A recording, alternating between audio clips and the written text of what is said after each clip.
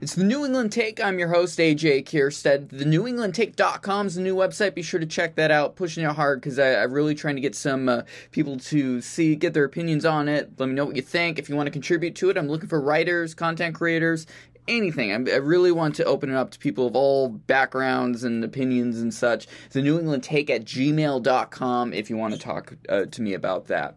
All right, we're going to do an opinion segment here. We're going to be talking about a little bit of school choice at the beginning of it here. I just... As I am wont to do, I'm terminally online and was on Twitter one day, and this was on January 27th. I came across this tweet from Diane Ravitch. She said, "The best choice is your local public school. It welcomes everyone. It unifies community. It is the glue of democracy." On the face of it, that's fine. That's an opinion. I can kind of understand it to some point. But she got some pushback from Christina Pusha. She wrote, "Why didn't you send your sons to local public school then? You didn't want the best for them, so you pay for a private school in New York City. Make it make sense." Great call out, and unfortunately, Diane here dug her own grave in this situation by saying, "I paid for it. I didn't ask taxpayers to pay for my private choice." I think that's a disgusting opinion, personally. If you think that there's only one option that's best for all families for educating their children, you're severely mistaken. I think there's tremendous value in alternatives. The reason why New Hampshire allows charter schools to be paid for by local communities. The education freedom accounts, I'm a huge fan of the concept of that. I've had Kate Baker Demers from the education, the New Hampshire Scholarship Fund, that's the name of it, to talk about it, as well as Americans for Prosperity on here. And I keep looking for genuine reasons against it, other than supposedly it takes away funding from public schools, and the other thing is they just don't want to fund religious schools. I think that's a majority of the situation at this point. I think a lot of the charter schools in the state are along the lines of religious schools, or there's very special orientation that they want for the school.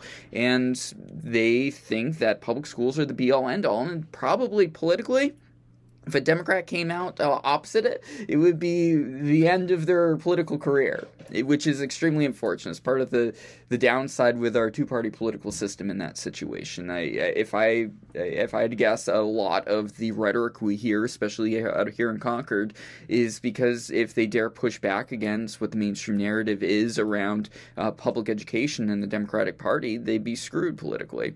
Maybe I'm wrong, but I think the volume of very well-off Democrats that end up sending their kids to private school and then just go on and on and on about how public school is the best option, why wouldn't you send them there, is gross. And I hate political hypocrisy, and I think we should call out politicians for that, whether it's on the right or the left. It's really a problem. I mean, there's been all sorts of articles this past it was about a week ago, I want to say, around the fact there's just a lot of money from the education freedom accounts was went to Amazon. Actually, I think it was $100,000. It wasn't even that much, generally speaking, when you consider the amount of families that are paying to it. And the education labor unions were all in a tizzy. The activists were all in a tizzy. Look, they're just sending all this money to big corporations that are involved with it.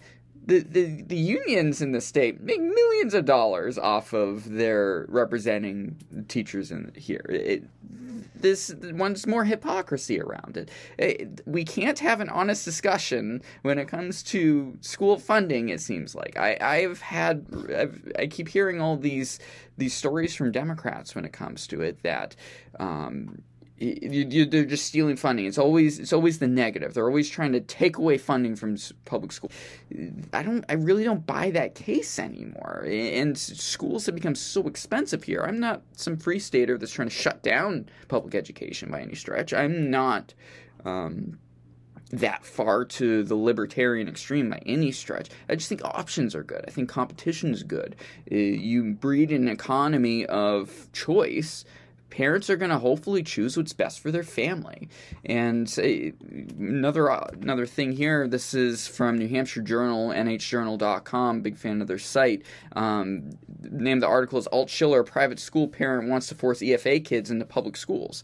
And this is from that article, quote, Alt Schiller's bill, SB 141, would make EFA funds available for students, quote, currently attending a New Hampshire public school for a minimum of 1 year or who is entering kindergarten for first grade, end quote. And the bill is the support of all 10 Democrats, end quote, from the New Hampshire Journal article. This is crazy. I'm going to hear once again, we're just opening a debate. I called out Representative Joe Sweeney 2 weeks ago when I had Representative Keith Amowin on for this similar nonsense. We're just trying to have a discussion around it. No, the Democrats want to shut down the education freedom accounts.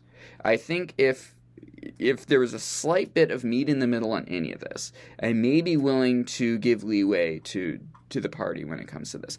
We're not finding that whatsoever. We're finding just straight up, we're going to find every which way to either eat into the student base and family base so that they don't take the EFAs, or they're just straight up trying to kill the funding. And in this situation specifically, I find it truly disgusting, because if you send your kid, what are you going to do? You're just going to send your kid for 1 year to a school? The kid's not going to want to leave. You're basically forcing this family to forever send this kid to the school because they're going to make friends. They're going to enjoy their teachers. They're going to get to know the school. I mean, some people say the public school on the right are really, really, really against the public school system. But generally speaking, families are kind of like, I would prefer to do something else, or I have an ethical reason why I prefer something else. And you're forcing families, because they love their children, to just say, okay, well, I guess I'm hosed on being able to do this now. That's gross. I can't even comprehend even proposing something like this. And I mean, going back to the original person, Diane Ravitch here, I mean, to say that it's the glue of our democracy, well, you don't have enough faith in democracy to actually send your kids to the public school. It's like, no, because you know your local public school, probably in this New York district, because it's New York, I don't have a lot of faith in their public education system based on historical data when it comes to such things. They're saying, no, I don't trust it, I'm going to go to a private school and pay for it out of pocket. So that means families that don't have that resource are stuck. They don't have that choice. Or if they do, I mean, this is another case that's been made against the education freedom accounts is, well, they were already sending their kids to private school. Why are they taking this money? If you are, it's like 300 times the poverty limit, 300% the poverty limit or something like that, that's not very much money. I make more than that with what I make. I'm not making bank here by any stretch of the imagination. It's a family of four has to make like $64,000 a year or something. That's not very much money for a family of four to be living off of. And to say, you're just going to continue to pay that out of pocket, even though we have these funds that you would like to be able to pull, that you're paying with your own tax dollars, you're just going to have to deal with it forever. It's moral hypocrisy. It's moral hypocrisy to say that the public education system is just great. It just needs more money. It needs more kids thrown into it. We know what the right thing is for your children to learn. And I think that's just so far from the correct approach. We should have faith in parents. They know what they want their kids to learn. They may want to have a religious education. They may want to have Montessori background. There's all sorts of other education systems that could be utilized. And instead we just have this dumb political debate around public schools are the only schools that should get money, or we don't want to fund religious schools. I just hope the narrative changes eventually, and Democrats try and meet Republicans in the middle, and on the other side, I really don't want Republicans villainizing more than is necessary to try and fix this problem. All right, it's the New England Take. I'm your host, AJ Kierstead, thenewenglandtake.com to get more from me, and the New England Take at gmail.com. Reach out. I'm looking for contributors, paid and otherwise. Please reach out. Talk to you next week.